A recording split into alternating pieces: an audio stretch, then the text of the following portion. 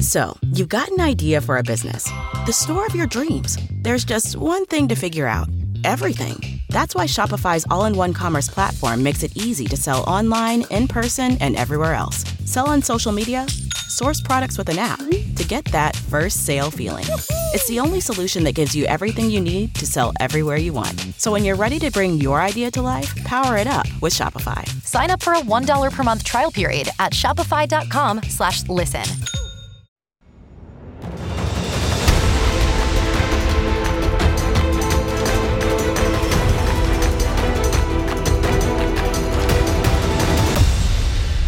Buenos dias. Just seeding the algorithm to make sure you get Spanish ads popping up. We're a full-service podcast here. Очень приятно, товарищ. We could do Russian, Guten Morgen, German. Just wherever you are, we're just going to make sure it pops up. Or Gut Morgon, as they say in Sweden. So, hey, everybody, regardless of what language you're listening to us in, welcome to episode 1. Can you believe it, Murph? 132. I'm shocked. I'm surprised. I'm pleased. I can't think of enough adjectives to describe that. Okay, Joe Biden. Hey, I did it, but I didn't do it. But I really did do it. I don't know if I did it or not. Just kidding. People, don't get wrapped around the axle. Another elderly citizen who can't recall what's going on. No, I mean Murph, not Biden. So. Ed Morgan's personal phone number is 1-800. Call me now. Bite me. 1-800 bite me now.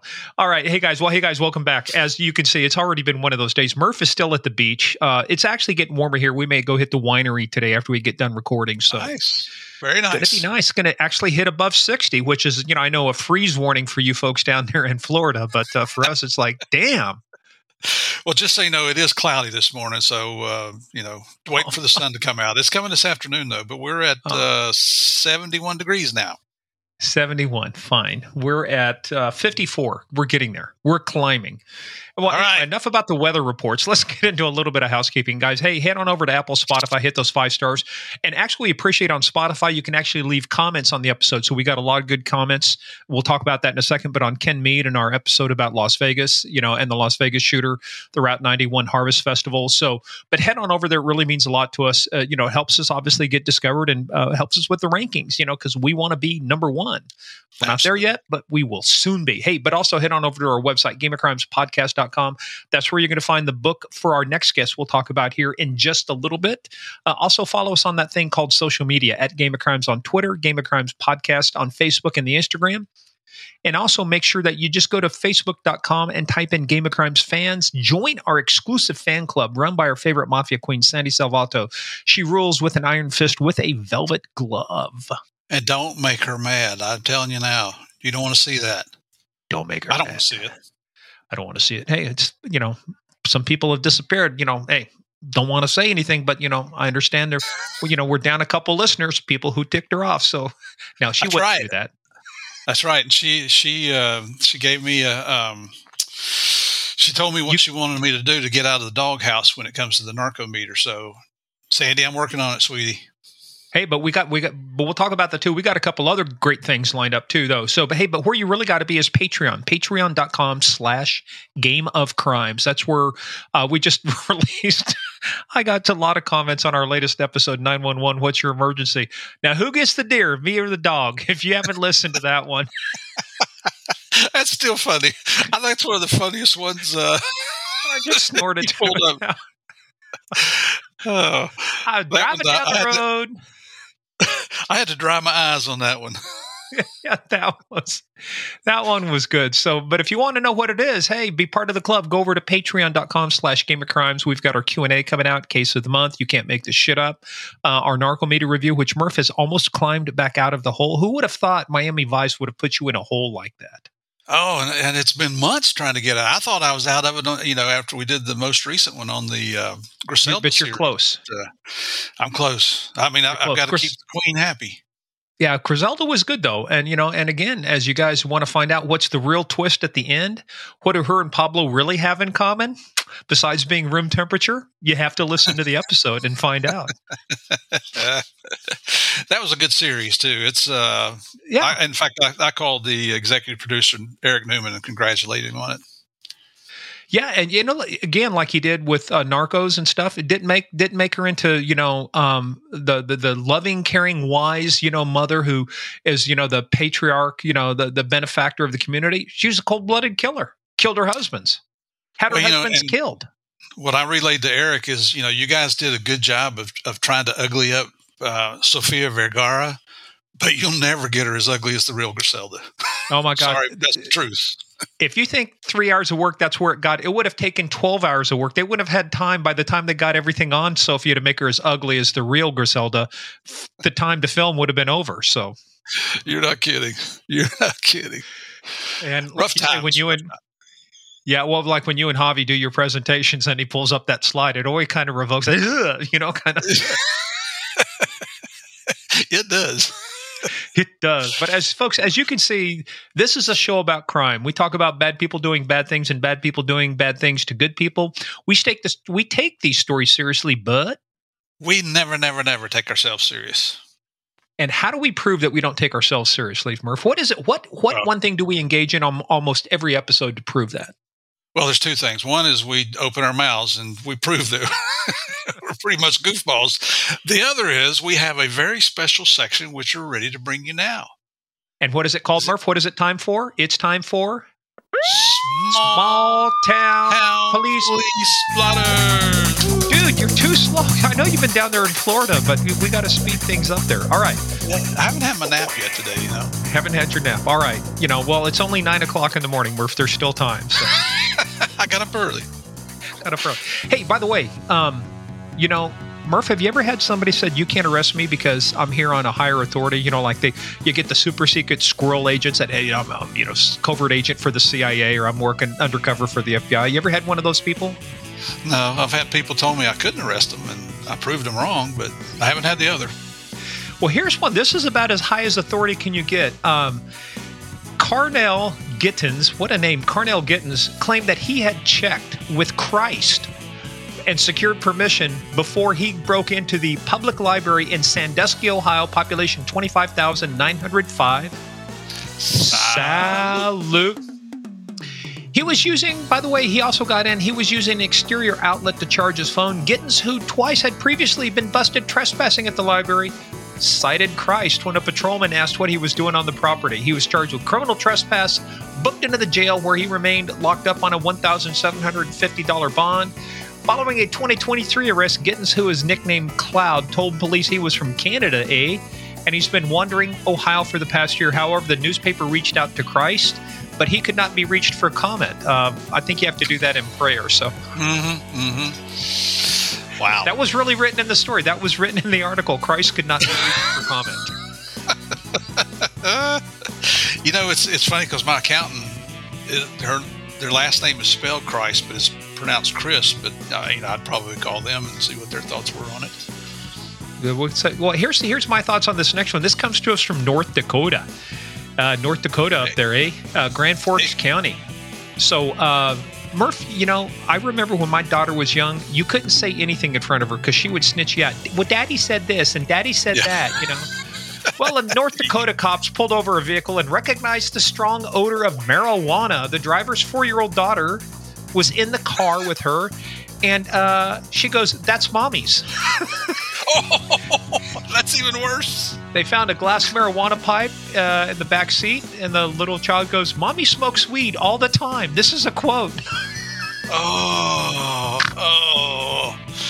Well, I hope that child's okay. Well, that's funny, though, isn't it? Well, Caitlin, she started young apparently because Caitlin, the mother, is 20. Her daughter is 4. She was charged with felony child endangerment, misdemeanor possession of drug paraphernalia. But what is it? Like I told somebody one time, a lesson I learned: never rob a bank with my daughter. She will rat me out in the first 30 seconds. And I got to tell you too, real quickly too, when you watch, I've been watching Cops on Fox Nation on the streaming stuff, but in the intro, they showed these two ladies sitting there, and the cops go, "Okay, whose is this?" And before he could even get out, "Whose is this?" the one lady is pointing her finger at the other one. Just that fast, man. No honor among thieves. Finally, police. Finally, Murph.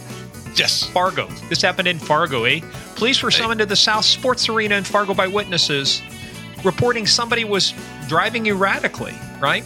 Driving erratically on the ice. Driving erratically on the ice, driving a Zamboni. For the third time only in North Dakota history. The young man, Steven Anderson, 27, was driving the ice resurfacing machine in an erratic manner. So cops stopped him on the Zamboni, concluded he was under the influence. Now, in a Twitter post with the hashtag #BumperZamboni, a spectator at the arena reported, "I've never seen a Zamboni have so much trouble around the edges." Shocker, this dude was fired after his arrest. So he was also busted in December for driving a car in possession of drug paraphernalia. So he's also got another conviction for consumption. I think alcohol is a problem. He's got a conviction for public consumption of alcohol. So just even looking, I was doing some research, but a check of the archives only reveals 2 prior arrests for drunk Zamboniling. Anyway, 2005, a 63-year-old New Jersey man was popped after a manager called cops to report he was recklessly careening around the Men in Sports arena. And in 2012, a Minnesota man was nabbed after repeatedly bouncing the Zamboni off the sideboards in a rink in Apple Valley, which, by the way, that's where my sister lives with her husband, who's also called my brother-in-law, and my 2 nieces and nephew, Apple Valley. Wow. But, I'm thinking back about these drivers, and it just makes me say, dude, you had one job. You only had one job. Drunk Zamboni. Well, anyway. Well, I guess that's better than having him out on the highway, right? That's right. Well, confined on a rink, at least, it was, although it'd be kind of hard to do sobriety tests. Hey, look, stand here. I can't. We're on ice, Yep. Yep. Hey, well, anyway, this next episode comes to us. Actually, it was introduced by a friend of mine. So Pete Lamont, Pete and I go way back to 2002. We started working together in a consulting company, KPMG Consulting, then became Bearing Point. We're both working in Homeland Security, intelligence, community justice stuff. So anyway, he'd run into her and recommended this next guest to us. So this next one, her name is Julie Farnam. Now, Julie wrote a book. Was just published in January, actually. We were recording her on January 3rd. It's called Domestic Darkness, an Insider's Account of the January 6th Insurrection and the Future of Right-Wing Extremism. Now, we tried to keep this, pretty much down the road. Neither Murph or I wanted to get political about this as much as, hey, she's got her point of view, absolutely entitled to it. She took the time to write the book. But we wanted to more focus on, okay, what was happening? Because she was the assistant director of intelligence for the Capitol Police. So she had a frontline seat. She actually was 2 blocks away when this all was going down. So that's what we talked to her about. We said, hey, what's going on? What kind of reports were you writing? What kind of intelligence products were being provided? Who was helping? Who wasn't? So I thought it was interesting. And then I know, Murph, you talked too about the 10 recommendations at the end of the book. You really liked those. Absolutely. It was, and quite honestly, I wasn't sure that I was going to like this book. It turned out I was completely wrong, which seems to happen more frequently as I get older. But and you'll hear me tell her during the interview, I wholeheartedly agree with all 10 of her recommendations. I think they're timely. I think they're well thought out. I apologize to Julie for the problems she had in a male-dominated agency when she first got to the Capitol Police. Had people listen to her. And I mean, the new person coming in is always, you got to let them, you got to give them some time to see if they know what they're talking about or not. But had they listened to Julie, maybe certain things would have been avoided. So just really especially proud. Like getting the intel to the officers out there that were working. I mean, it's like some of the stuff didn't even get disseminated to the frontline people. Yeah. And it's, I mean, we've all seen what happened regardless of what side of the political forum you come down on. In my opinion, that should never have happened in our capital.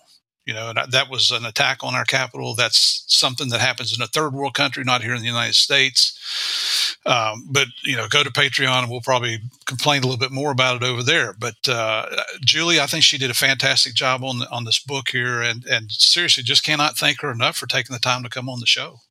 Yeah. So, well, Murph, but if we're going to hear about it, I have to ask you. Are you ready to play the biggest, baddest, most dangerous game of all, the Game of Crimes? Oh, yeah. So, everybody, you're going to get some insider information here. So, get in, sit down, shut up, and hold on. Listen to what Julie's got to say.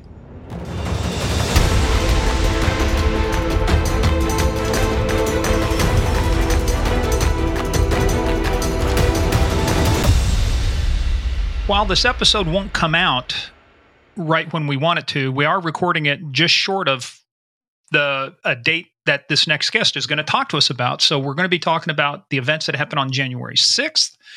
And we, Murph and I are the types, we like to get all points of view, and we love discussing things. So, but you came to us, Julie, by way of a friend, right? So mutual friends, right? And so we're going to kick this off. So first of all, welcome Julie Farnam to Game of Crime. So Julie, as we always say, yay, welcome. Thank you for having me. Yeah. Hey, but we say that now. Wait till this is over. So okay, but I'm ready for it. All right. As we do with everybody, Cosa Nostra, thing of ours. We want to talk to you. How did you get started in this thing of ours? How did you get started down the intelligence, down the law enforcement path? I mean, were you bored one day in college and decided, what the heck, let's go for, a ride and take a cop car out? Or how did this happen? Yeah, I don't know. Poor life choices. I don't know. But isn't that the story of all of our lives? Yeah. No, all kidding aside, I kind of fell into intelligence accidentally. Going way back, I was working with the International Rescue Committee in their immigration clinic in Boston. And this is when I was in grad school. And maybe like 3 days before I graduated from grad school, I had an interview with U.S. Citizenship and Immigration Services, which is a component of the Department of Homeland Security. And I had said to someone, like, I don't have a plan B. So if I don't get this job, I don't know what I'm going to do. But fortunately, I did get the job and spent a little over 15 years with Homeland Security and working mostly in immigration. And immigration has a lot of similarities with intelligence. There's a lot of fraud in immigration. There's a lot of national security issues in immigration. So I kind of just ended up in intelligence. I had worked a lot with the Boston Marathon bombing. I had done a lot of work with the San Bernardino terrorist attack. And so when a position... By the way, just to put a plug in for us, so Ed Davis is a friend of mine. So we had him on. We talked about the Boston Marathon bombing, and we also had one of the guys. Actually, we talked to one of the commanders that was responded to the San Bernardino terrorist attack. So, Eric McBride. Eric McBride, Pete McBride. Yeah. So, I mean, I love the fact we're getting into this because there's so many crossovers between our prior guests and stuff. So as people can see, this is a very small world. Mm-hmm. It is a small world. And so when a position opened up at U.S. Citizenship and Immigration Services to head up a division within their intelligence division, they asked me to take the lead on that. So in that role, I set up their intelligence watch. USCIS did not have an intelligence watch. So I set that up for them. And then I also oversaw a branch that did the classified vetting of immigration cases that had national security issues. So I dealt a lot with terrorists, a lot of trafficking type cases, a lot of transnational gangs like your MS-13s, things like that. So that's how I kind of got into the intelligence world. And then one thing that most people don't know is that USCIS was at the time self-funded. So they're funded by the application fees that they collect. And during the pandemic and with, restricted immigration policies, they were furloughing a lot of people. And I got a furlough notice as well. And I have bills to pay. I have kids. I have mortgage, all that stuff. So I jumped ship, as did many people. And I landed at the Capitol Police. Maybe not the best place to land right before the presidential election, but that's where I ended up. Well, so let's put a pin in that for a second. Let's go back for a little bit and talk about when you said you were growing up, you went to grad school. So tell us about your path from high school to college. Where'd you grow up at? I grew up in Stoneham, Massachusetts, which is just north of Boston. It's about 15 minutes outside of Boston. Went to undergrad at Simmons University, which is an all-women's university. Simmons College back then, but it's Simmons University now. And straight from there, I graduated a year early from Simmons. So I was, very ambitious to get on with my life, although in retrospect, I should have spent more time enjoying college. And then I went straight to law school after that. And I hated law school. New England School of Law. And I hated law school and I left. I dropped out. Well, why did you hate law school? I think I maybe didn't have the maturity level at the time. I think I would have been successful, if I were to go to law school now. And I it was very tedious and the competitiveness of it. And I just didn't like it. And I did not want to do that with the rest of my life. So I left. So when you went into law school, what did you think you were going to do? Did you want to prosecute, defense, civil cases, litigation, corporate? What did you have an idea of what you wanted to do when you started? I think I wanted to do more like environmental type stuff, which is interesting because my career path is nothing like what I thought it was going to be. But that's okay. I'm open to like new experiences, and I'm very much a P on the Myers-Briggs, not a J, and like just like go with the flow and see where the world takes me, and I'm okay with that. Well, you said you're from Massachusetts. How did you learn to pronounce your R's? When I came down to DC, and I've been down to DC in this area for a good 15, 16 years now, people could not understand me at all. Like they could not understand me. So I had to lose the accent just to be heard. So, well, you hear my accent. I had the same problem in DC. So I speak Southern. I got a buddy of mine that's out of Massachusetts, John Leonard, but he sent me a sign one time that says how to speak, when you're in Boston. All he had was a cardboard sign and it had the letters AH on it, and you put it in front of Sumna, everything ended in AH. So it was fun. Hey, and you know what? We were remiss before we started. Julie, tell us about the title of your book and when did it come out? It's called Domestic Darkness, an Insider's Guide to the January 6th Insurrection and the Future of Right-Wing Extremism. And it came out yesterday, January 2nd, 2024. Congratulations. All right. So so happy publication day, as they say, happy pub day. So today we're actually recording this on January 3rd. This will come out later, but we just want to let everybody know we were trying to. And by the way, too, thanks for being flexible because Murph, first of all, he decided to go to Saudi Arabia.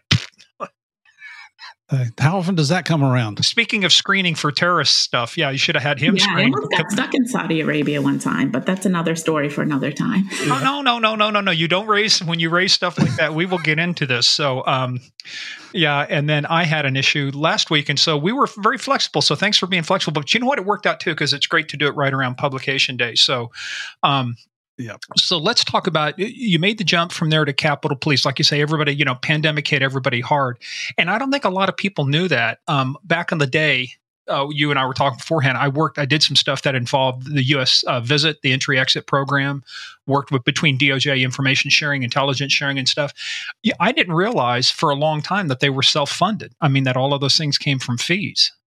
Yeah, most of it. I mean, their E-Verify program was funded through appropriations and then like a couple other small programs. I don't know what it is now because they did get a bailout in late 2020, but I had already left at that point.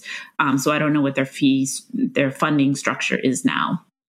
So but let's talk a little bit, though, about time your USCIS. So there's got to be a couple interesting stories out of that. You talked about getting stuck in Saudi Arabia. Was that during your time with USCIS? It was, yes. First of all, how did you end up in Saudi Arabia? Was it by accident? Were you going to Jordan and made a left? Getting to Saudi Arabia. I went to Jordan to look at refugee processing and how they were screened to make sure people were not members of ISIS or Al Qaeda or things like that. And so that's why I was in Jordan. And I got detained actually coming back. I got detained and I ended up missing my flight. I have my theories as to why I was detained, but I think ultimately it came down to they knew I was involved in intelligence and I was a government official, flying on a government passport. Were you on a dip passport or an official passport? An official passport. So I got detained, searched everything, missed my flight. So I call, our travel agency for the Department of Homeland Security. And of course it was like 3 a.m., US time. And so I wasn't getting, the A team. And the woman's like, well, I'm going to have you do a layover in Saudi Arabia. And, you stay there for a little while. And then I'm like, you're going to have a single woman go to Saudi Arabia? Like, are you crazy? I was like, no, I said, that is not going to work. So it got straightened out, but I almost ended up in Saudi Arabia. And that would have been an interesting experience. That's unusual that they would detain you on an official or a dip passport. Well, they wouldn't on the dip passport, but even on an official. Yeah, well, I have my theories as to why that was, but it happened. I survived. It was an experience. I know when I landed in Islamabad, we were on dip passports, diplomatic passports. We say dip passports. That's, inside baseball talk. But we weren't exactly detained. But, as I was telling Murph, we started rewatching Narcos again. And so you remember when Boyd playing you, comes across them. The first thing they do is take the passport, and they make a photocopy of it. Now, did they really do that to you when you came in country in Columbia City? Yeah, they did. They did Connie's also. Yeah. And see, they tried to do that with our diplomatic passports. Like, no. You don't get to keep those. You don't get to do that kind of stuff. And because we, what it was is ISI, Pakistani intelligence, creators of the Taliban. What fun that was. But, so I don't think a lot of people realize, some of the restrictions around that. But go back to that for a second, because a lot of these countries, we were looking at things around, Al-Qaeda and ISIS, and different terrorist groups, Al-Shabaab, we've got so many people coming over to the United States. Trying to vet and screen a lot of these people is almost a logistical nightmare. So I know you're talking about pushing it farther out, like, okay, somebody gets on a plane in Jordan, somebody gets on a plane in Pakistan. How do we know who they say they are, right? How can we trust them to land in the United States, right? Yeah, there's some of that. And I think, there's protections in place for that. The concern I have is that, to be admitted into the refugee program, you have to go through the United Nations. The United Nations may disqualify someone from being a refugee because they think they're terrorists, but they don't share that information with any of the countries that are resettling them. So say, this person gets rejected as being a terrorist because the UN has decided that they participated in a terrorist activity. And then that person comes in through, Mexico or whatever with a new identity. Like, we'd never be able to match that previous denial to the refugee program with the new person who's in front of the new person. I use that loosely, in front of us, and when I question them about that, they're like, well, we're a protection agency. We're not here to enforce security rules. I'm like, well, that's about vulnerability, and that's not good. I know at one time they talked about, especially with the passport process, embedding more use of biometrics so that somebody could not, exchange identities. And that's why a lot of the new passports you're seeing have got the enhanced security features, right? Mm-hmm. Yeah, there is that. I mean, but I think for the U.S. too, we primarily use fingerprints. But overseas, a lot of countries use iris screening. And so there's that too, because if we're only using one type of technology and other countries are using another, it's harder to share information. Well, and then a lot of countries don't want to share information. Sometimes they're very hostile to sharing information, as we have all found. Hell, even in the United States, we've got people that won't share information. I remember Dennis Miller's favorite joke was the only thing the CIA and the FBI share is the letter I in their name. And he was right for a long time, Unfortunately, that's true, or was. Mm-hmm. Well, when I was doing work down at Justice on information sharing, we discovered a lot of, gaps and stuff. But I did early days, I worked on the terrorist watch list, the consolidation. At one time, there were 25 separate lists. And so we've told this story before, but one of the people we looked at was Nawaf al-Hazmi, who was one of the 19 hijackers, probably number 2 next to Mohammed Atta, and State Department put him on a terrorist watch list in August. But he was already in the country. He'd been stopped by the Oklahoma Highway Patrol back in April and written a traffic ticket. So the guy was already in the country. So, I mean, when you talk this stuff, I don't think a lot of people realize, there's 8 billion people in the world now. So trying to figure out who's who in the zoo becomes very difficult. It does, especially if people don't want to share or they're sharing different ways. And, the information people don't make the connection that they need to make. So without disclosing, obviously, sources and methods, and confidential stuff, but give us kind of an idea of a couple things that when you worked on USCIS that you were successful at in preventing bad people, bad things, from coming into the country. Yeah, I mean, I think I'll just say generally that people don't realize that there are people trying to exploit our systems and our immigration system to do bad things. And it was the fact that there was a whole branch dedicated to doing that screening tells you something. I mean, we had enough work to go around, and very, very often we would find bad things going on. And the challenge was with my team, and my team was half intelligence analysts and half immigration officers, because intelligence is its own language, as is immigration. And so to make that information that we do find usable in an interview, because you can't just ask someone, especially if you had the information and it was classified. You can't just be like, oh, were you a member of ISIS or whatever it may be. You had to ask other questions like, where did you work and who did you know and things like that. to get the person to elicit the information that you need in order to make a denial. Because immigration, under the law, like if you're denying someone's application, you have to give them a reason for it. Green card applications, there are such things as discretionary denials, but it's very rare that those would be used. So, and if you do a discretionary denial, you're kind of tipping off that, the government has information that can't be shared. And that opens a whole nother can of worms. So you really need to get information that can be denied publicly, right? So, or that can be put in a denial letter publicly. Social media is a great thing too, because a lot of people now don't realize, they'll post something on social media. It's kind of like, hey, here's what you said. Here's what you did. You said death to America, and you're wondering why we're not letting you in. And you said this on Facebook. Yeah, but the government, the way they use social media is very, very limited. They have very strict privacy rules. I think in a lot of ways too strict. If someone puts something out there in the public, it should be able to be used. Like, don't make it public if you don't want people to know about it. And so that's a challenge. I know we're going to get into towards the end of your book here. I hope we do have time to do it, where you have your recommendations, and you outline pretty well the restrictions that the government places on itself about the rights to privacy. And I agree with that to a degree. I think it's stupid that we have access to information that we're not allowed to use. How ridiculous is that? Do you see private industry restricting that? Hell no. When you apply for a job, that's the first thing you do, to go to social media and see what you're talking about. Mm-hmm. But here we are in the government thinking if you put it out there, it's on a public site. It's public information. I think it's asinine to think any other way. Get ahead of postage rate increases this year with Stamps.com. It's like your own personal post office. Sign up with promo code PROGRAM for a 4-week trial plus free postage and a free digital scale. No long-term commitments or contracts. That's Stamps.com, code PROGRAM.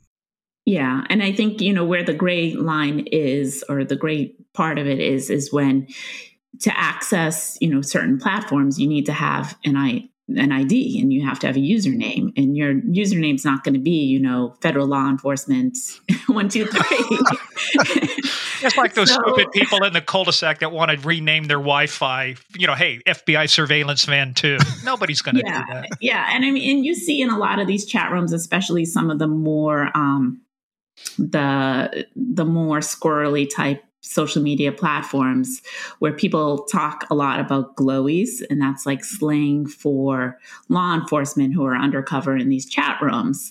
And they'll be like, oh, this person's a glowy, blah, blah, blah, and whatever.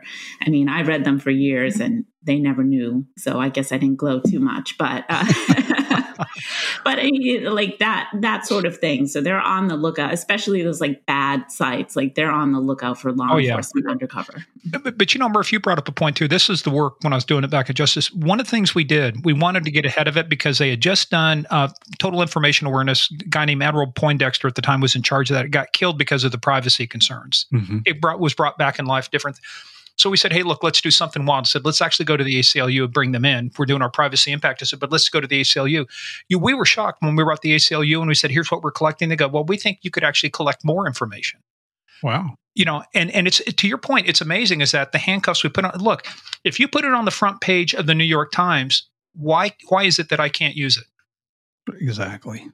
Yeah, no, it makes sense. And I think in the point of making the book too, is that if it's something that would be illegal, if it was done, outside your house, then it's still illegal when it's done online too. So it's not a matter of like civil liberties and privacy. It's a matter of public safety. And that's how we should be looking at it. Exactly. How hard is that?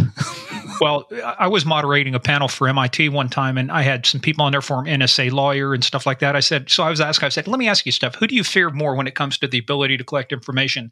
The FBI, the CIA, and the NSA, or Facebook, Amazon, and Google? And without a doubt, everybody said Facebook, Amazon, and Google. Mm-hmm. To your point, you would be shocked how much information they collect. Mm-hmm. What people think the government collects versus what the private sector collects. I'd love to have their collection capability. Yeah, exactly. Well, it's as simple as, I'm looking to get a new truck and I'm going online looking at the local car dealership websites, and now I'm being inundated on all my social media platforms with advertising from those dealers. Oh, you want to do something even more scary? Just sit here and talk about Australia. Let's talk about something in Australia you want to go visit. Let's talk about going to visit the Sydney Opera House. I'm going to say Sydney Opera House. I guarantee you now, Murph, on Facebook or whatever else, you're going to start getting ads for the Sydney Opera House. Come visit us in Australia, man. Or you were saying bienvenidos, at the opening of our show, and people started getting Spanish ads. Spanish language ads. I got Spanish language ads. We would say, hola, hola, welcome amigos, players, spreads, that's everybody in the tree, bienvenidos. And then all of a sudden, all of my ads, and I started to get literally phone calls in Spanish. Got to stop doing this stuff.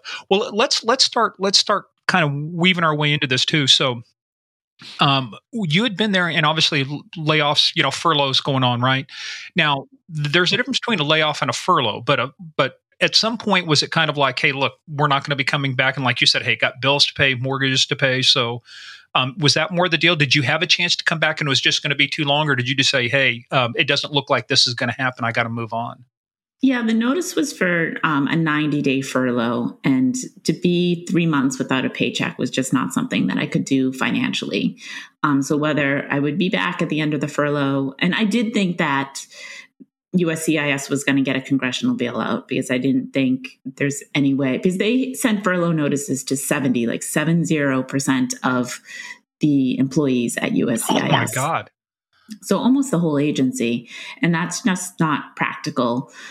So I did think that there would be the opportunity to come back after the furlough, but I really couldn't be without a paycheck for 90 days. And it was just such an uncertain time too, because we didn't know who was going to get reelected. And we didn't know how long this turmoil was going to be. And immigration is a very, politically sensitive topic. And so I was just like, I just need to do something else and move on. So I did. So how did this opportunity then with Capitol Police come up? Was it because I got to imagine, though, just from a standpoint of if you're furloughed, a lot of other people are furloughed. So it's almost like vultures. One position opens up, there's got to be like a million people, hovering and waiting to pounce on it. Yeah. And some of it was, I applied for a job in March. The furlough notice I didn't get until July-ish. But right before, or I think I ended in March, I was the acting assistant director of the fraud detection and national security directorate within USCIS. That's an SES level position. And I kind of saw what was going on. So I had that perspective, and I knew things were going to go south in the agency. So we always define terms. Hold on. We always define terms. So you said SES.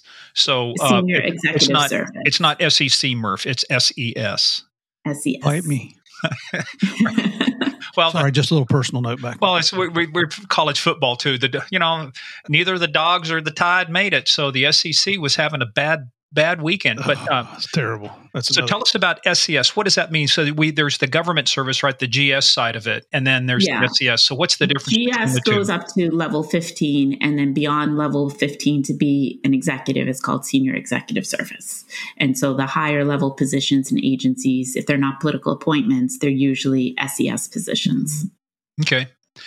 And so once you get to that level, it's like there's a whole lot more responsibility, a whole lot more, you're not doing the day-to-day stuff as much as more operational. Your managers, leaders, things like that, not necessarily like first-line supervisors. I think I was like a third or fourth-line supervisor at that point. Right. By the time, we used to laugh too, but if the problem gets to my level, either I've got the wrong people below me or it's a really big problem, and it better be a really big problem. So yes. So you get this. You start applying in March, but you get the furlough notice. You said somewhere around July. When did you get? Somewhere around July, and I think July is around when I interviewed for the Capitol Police position. And I actually applied for it. It was a director of intelligence position, and I interviewed for it. They ended up getting someone who had come from NYPD for the director position, but they really liked me, and they created an assistant director position and brought both of us on. And when was that? How far after July? October. I started October 2020. Okay, beginning of the new government fiscal year too. So some new money. So what did you do during that time? Did you stay at USCIS until you moved over, or you said the furlough hit about July, right? I got the furlough notice in July, and then it was canceled, but then I was issued a new one like a couple weeks later. So there was a lot of like uncertainty and back and forth. But I started in October. I was still working at USCIS up until the time I left. I would not have left if I hadn't been getting those notices and if things were a little bit more financially stable in the agency, because I did like what I was doing. I did really like what I was doing. I liked USCIS. I liked working for DHS, but it just wasn't practical at that point.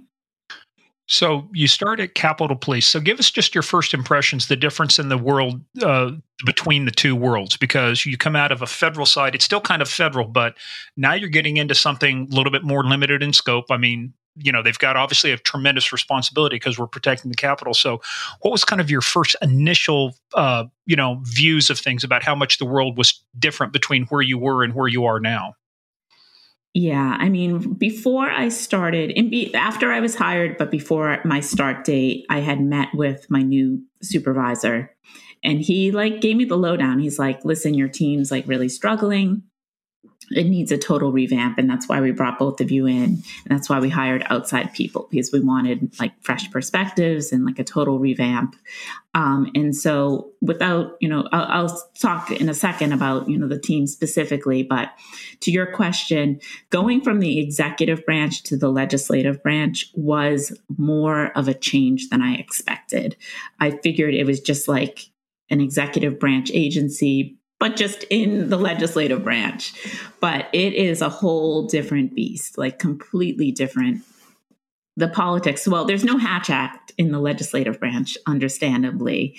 And people talk very openly about politics, which, in the executive branch, that is a no-no. You don't do that. And so that was really surprising for me. That was really surprising. And just the political pressure and the sway and how the Capitol Police are, they are, I think, sometimes manipulated by political pressure. That was hard to learn. But then with the team itself, I got there, I had 11 analysts. A lot of them had been there. I think the most recent one had been there about 10 years. They had not had any formal intelligence training. They were very siloed within the agency, so they didn't work with other divisions within Capitol Police. But they also did not work very well, if at all, with other law enforcement agencies or members of the intelligence community. The work they produced was of very poor quality. And the way the team was set up, too, it had two, even though there were only 11 people, there were two branches. One was called the open source section, and the other was called the intelligence analysis section. The intelligence analysis section sat inside a SCIF. So when I got there, I was like, "Oh, are you guys doing, classified collections, things like that?" They're like, "No, we don't know how to do that." I'm like, "You sit in a SCIF. What are you doing?" Let everybody know what a SCIF is. A SCIF is a secure compartmented information facility. So that's where you look at super secret stuff in a nutshell. Yeah. Let me ask you before you go any further. So the people that were working under you, what did they do before they came to the Capitol Police Intel section? Some of them had been officers themselves. Some of them had come from civilian positions in law enforcement. And I'd say that's the summary of, I think, everyone who was there previously. So no one had prior Intel experience? No, a couple of them had done intel for a fusion center or things like that, but not any traditional federal intelligence, that sort of background. Well, right there might be a clue. Yeah, exactly. And then the other one was the open source section. And I found out later that the team was divided into two sections because some of the employees had sued each other. It's just so much drama. I can't make this up. And so rather than address it, they just split the team so those people didn't have to work together. Oh. And yeah. And most of what the Capitol Police does and the intelligence collects is open source. It's 95% open source. So if you've only got 5 of your 11 people doing open source, they're doing the bulk of the work for the team. And so I had asked the other team, the one that sits in the skiff, like, well, what do you guys do? They were like, well, we write, threat assessments on events that, members go to. And I said, okay, but members haven't really gone to anything in the past year and a half because we've had a pandemic and they haven't had any events. I said, what are you doing? And they're like, oh, well, if we get some work, we'll do it. And I said, well, if you don't do open source, where do you get the information for your reports? And they said, well, we call down to the open source section. They sat on a different floor and they do the research for us and we just put it into a report. And I said, well, that makes you an editor. That doesn't make you an intelligence analyst. Yeah. So that's what I was dealing with. Did you ever see the movie Office Space? Yes. So it reminds me of the guy who takes the reports, from the engineers, and then it's like we just take the reports, but I have people skills. Damn it, the guy was. You have to watch the movie to get that. But let's go back for a second because I think a lot of people. The fun thing about a skiff for those folks who don't know is like there's a reason they put those little cubicles outside. Like you have to put your phones in there and everything. You can't go in there. And I almost lost a phone in Turkey because I was like across the threshold. I was in my hand. I was looking at something and I was almost across the threshold. And they went, you crossed in there, Skippy. That phone belongs to us. I said, you're joking. He says, no. See that printer over there? Somebody accidentally brought a printer in here. So now we have a printer. So. Yeah, I mean, and like if you, we had this incident in the Capitol, someone photocopied a classified document on a printer, on a copy machine that was not authorized for that. So the whole copy machine dies until it can be wiped. Like things like that. It's pretty strict. Mm-hmm. Well, but there's a reason for it too. It's, you go back in history, there are documented cases back in the old days of the KGB, but when it became the SVR, they actually had a listening device outside the U.S. or the State Department. And one of the ways it took them like a year to find it.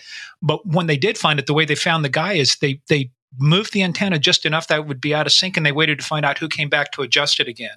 And then that's how they busted which SVR agent was running the operation. But he would show up with a bag, but they identified him. It was easy to identify him because he was reading the Washington Post upside down. You're going to have good cover if you're going to do something like that. You got to do something. So let's talk about now getting into this. So when you started, this was, you said October of 2020. Yes. So, we're obviously, the pandemic now is kind of in full swing, lot of restrictions. How tough was it to do your job in that environment?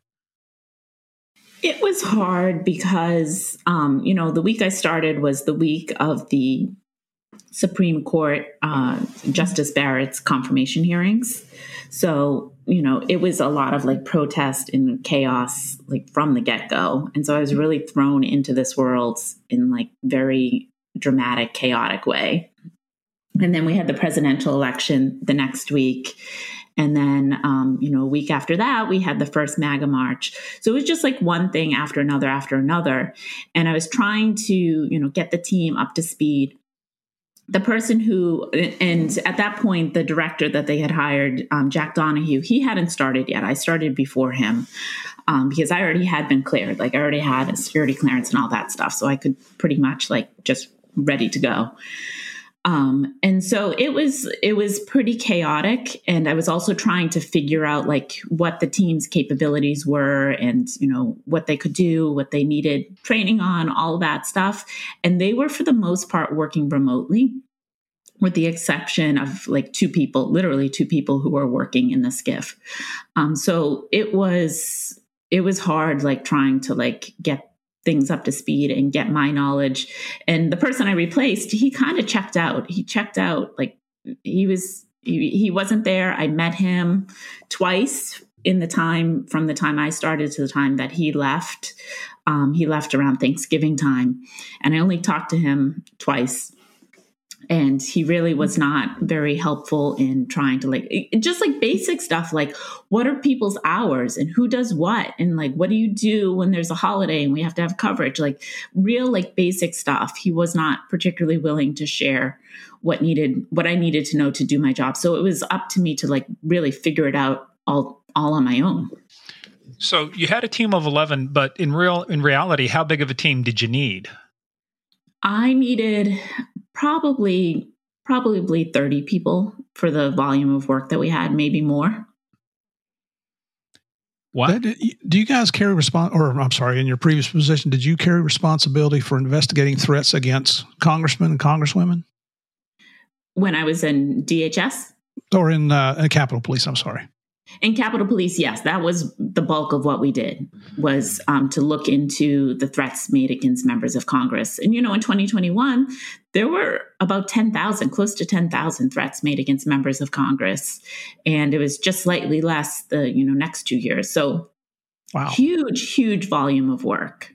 And 11 people. And 11 people, of which their skills were of questionable ability. Well, and it kind of indicates where the priorities are placed. And it doesn't sound like it was placed right there. Yeah. No, it wasn't. And it's dangerous. And I do think, going forward, probably the biggest threat we have is a lone wolf attacking or harming either an elected official, and not necessarily a member of Congress, but it could be at the local level, at the state level, someone who's been elected or a candidate for elected office. Well, we just saw that happen in Japan. One of the political officials over there was stabbed in the neck during a rally. You had... Yeah, that's right. Well, and then you look at, it doesn't even have to be elected. You saw General Soleimani, who, I grew up in Iran, so back in the day. So, they killed him about, I think it's 8 years ago. So it's a big march every time. So they're just a huge attack over there now against, even though he's dead, you still have this draw of people. Arguably, even though he was military, he was probably more powerful than the civilian leaders. He was the head of IRGC, the Iranian Revolutionary Guard Corps, the Quds Force, all of the people who were supplying explosively formed penetrators stuff. So, but to your point, that's the thing that concerns me more than anything else, because if you got somebody who's a true lone wolf, this is almost the day of the jackal. If you go back to Frederick Forsyth, the novel he wrote about, the lone assassin, it's very hard to stop. And so how do you stop it? Well, I think there's always going to be some sort of red flag, and you just need to pay attention to it. And one of the recommendations I have in the book is have something similar to see something, say something, but for domestic terrorism, because people don't radicalize overnight. It's not like one day you wake up and say, you know what, I think this ideology is great and I'm going to go kill on behalf of it. That's not how it works. It's a gradual path to extremism. And then there's a jump too from thinking about to doing. It's not something that not everyone makes that transition, but those who do are quite dangerous. And although they may not be communicating online or telling people what their intentions are, there are things going on that people around them should be able to know, but they need to know what the indicators are. And like I talk about in the book, there is a booklet that DOJ puts together, and I think NCTC, National Counterterrorism Center, that they put together of indicators of extremism. And there's 41, 42 different indicators. And that's not easily digestible by most American people, right? Because they can't rattle off a list of 40 different things that they should be looking for. But if you have a couple, this is the most common, or watch out for this, then people will be able to recognize it, and then they can report it, and we can stop things before they happen. Right. So right back to what I was complaining about earlier with people putting out on social media, public social media, and our government is, we don't step on somebody's toes. Well, what's more important? Well, but that gets into a great debate though, right? Because it's a philosophical thing too. But the question is, do we want our government collecting information? It depends, right? What information are you collecting? Is it, the thing that killed total information awareness or other stuff, they didn't address the privacy issue and how they were going to use the information.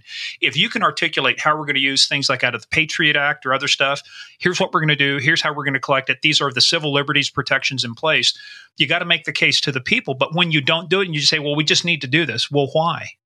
Mm-hmm. That's where I think people, and it may serve a good purpose, but sometimes the government they're good at, they've got such tremendous capability, but what they're really poor is at communicating and marketing the idea to the public to say, here's why we're doing this and here's how it benefits you. Yeah, I think that's part of it. But the other part of it is there is stuff, especially with lone wolves, that might not be happening online. They may be reading about stuff and being inspired by things or being desensitized, because a lot of these, groups have pretty awful things that they post online. but they're the people around them in their lives, whether and a lot of them are loners and don't have a lot of close friends, but they probably are living with someone, or they have family, or they have, coworkers that might be able to pick up on some of those things. So even if they're not posting online, there are usually warning signs ahead of time before something happens. Mm-hmm. I hate to keep jumping ahead, but your recommendations at the end of the book, I agree with everything you put in there. Maybe not word by word, but all of the recommendations I do agree with. And one of them is educating. And that's what we say about narcotics is let's educate our children at the youngest possible age. If that includes scaring them. Well, one of my granddaughters at 5 years old saw an alligator in the lake behind her house. She was going to go just beat up on that alligator. And I had to get her up. And by the time I explained to her what an alligator was, she was up in my arms, but she knew the danger of an alligator at that point. And it's a simple analogy that carries over into this. Let's train our children. And unfortunately, we got to train a lot of adults, to what the dangers are here, what we're looking at. Hey, Murph, by the way, how are them alligator boots working out for you? You hadn't seen an alligator in the lake behind our house for a year, have you? No. And when I came down to see you that time, I was looking for Big Al. Big Al disappeared. Maybe you got a hold of somebody we know, one of our wise guys. Made the I think the hurricane last year took care of Big Al. Big Al. Oh man. Well, so let's start getting into this because the elections obviously are in November of 2020. So whoever's elected president is going to take, January 20th, the following year, 2021. So you couldn't have picked a more volatile, tumultuous time. Hey, I think let me dive. No, we could have started a year ago. No, I want to dive in right in October. Julie, I'm thinking there might be a little Murphy blood in you. Murphy's Law. I got a knack for it. So tell us, because part of the work I did at Justice, we ended up briefing at that time Ashcroft and Comey. They were testifying before Congress on 9/11. But it was the statement is like all the lights were blinking red. We've heard that from Christopher Wray. The lights are blinking red. We've heard that now. The terrorist threat level. We're concerned about a lot of stuff. So when you got in there, tell us about it. It's hard to see if the lights are blinking red if you're not connecting the dots, right? You got to collect the dots to connect the dots, right? So when you got in there, what did the situation look like to you as you started getting the lay of the land?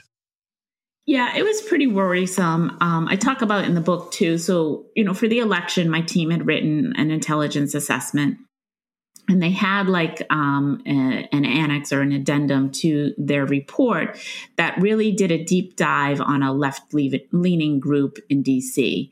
And I remember reading that because the report had already been written when I got there. And I was like, why are they focusing on this group? I don't think that's the threat. And certainly it was not, especially since Biden won. So those left-leaning groups were happy. So I knew off the bat that, something was amiss, and that was just tangentially, knowing, hearing and being in tune with politics and what was going on. I knew that there were people who were very unhappy and who were very strong supporters of the president, and who, and there was a lot of conspiracy theories too, right? And so at that point, with the conspiracy theories, putting, the other extremists aside, your white supremacists and your neo-Nazis, the conspiracy theorists aside there, essentially, they were saying things that were not based in reality. And they were very vocal about that. And so for me, that was a major red flag, because you can't reason with someone who is not thinking straight. They're not thinking straight. And it's hard to counter their narrative if their narrative is not based in reality. And I think you think of try and have a conversation with someone who has a severe mental illness. You're not going to reason with them because they're not in the right mindset to be able to think reasonably. And you've encapsulated my entire relationship with Murphy. Thank you very much. But that's to your good point. That's like talking to, I think, of Randy Quaid in Independence Day. The aliens came down and got me. How do you have a rational discussion with somebody who says they've been kidnapped by aliens? Well, it's like talking to somebody who says they grew up in Iran. I did. I don't know if I want to be with you or not. Yeah, well, that was back in the days of the Shah, back when the Savat, the secret police that he had. Look at just things were different back then. But anyway, back to our regularly scheduled podcast. So you're in there, things are blinking red. Keep going from there. Yeah. So things, I was just, what I was seeing, just paying like minor attention. Like I didn't even have to dig too deep to find this information. Unlike 9/11, where I think a lot of that intelligence was classified, the January 6th, it was all out in the open. This was not planned in like some secret, dark back room.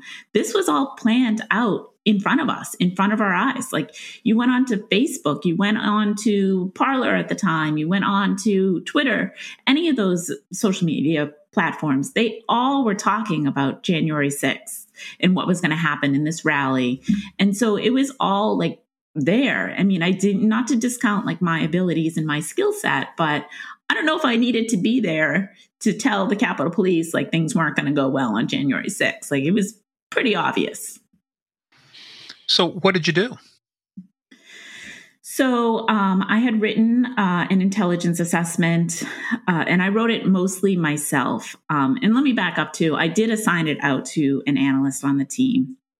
And the first one was done around December 16th or so. And at that point, we didn't have any indication that there was going to be violence and weapons, because at that point, Trump hadn't really promoted it yet. And there just wasn't intelligence to say and to support an assessment that would say that it's going to be violent.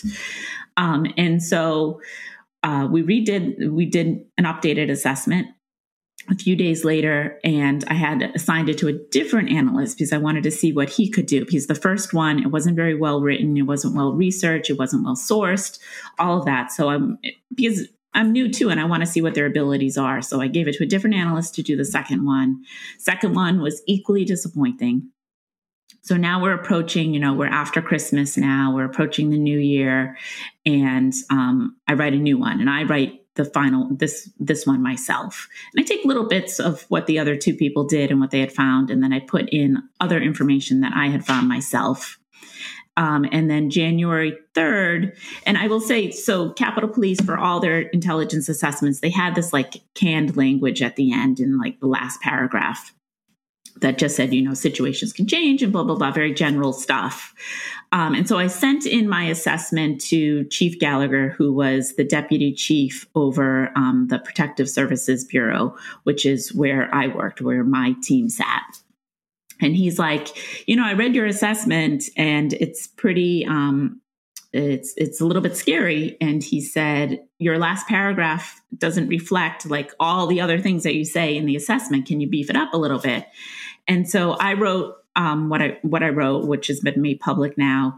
Jack Donahue, the director, also wrote something. His was more, a little bit more vanilla and a little bit less inflammatory than mine. And when I sent mine in to Gallagher, I said, this might be a little bit too strongly worded, because I say, Congress is going to be the target. They're coming armed. There are going to be all these extremist groups. They see this, there's a sense of desperation here. All of that I put in the assessment. And he ended up using my version. And that is the version that went to Sund, who was the chief of police, and to Capitol Police leadership, warning them of what was going to happen. And what was the date on that? January 3rd. Okay. So, when you write an intelligence product too, there's like, who's the consumer, right? Who are you writing it for? So was the chief the ultimate consumer, or was it designed to go above that into political leadership? It was really designed for the chief of police and also the chief of the Uniformed Operations Division, because he would be the ones to dictate, both of them would really be the ones to dictate what the operational plan would be, first and foremost, and two, like what the officer's posture should be on that day. Hey players, that is the end of part 1. Part 2 comes out, as always, on Tuesday. In the meantime, go check us out at Game of Crimes on Twitter, at Game of Crimes Podcast on Facebook and the Instagram. Also, go check out our website, gameofcrimespodcast.com. We've got a lot more information there, including our book list. Any book written by our guests will be listed there. In the meantime, go check us out also, patreon.com/Game of Crimes. It's where we put a lot more content you won't hear on our regular podcast. We go into a lot more topics, and folks, it is a lot of fun. So go check us out, patreon.com/Game of Crimes. In the meantime, everybody stay safe. We'll see you tomorrow for part 2.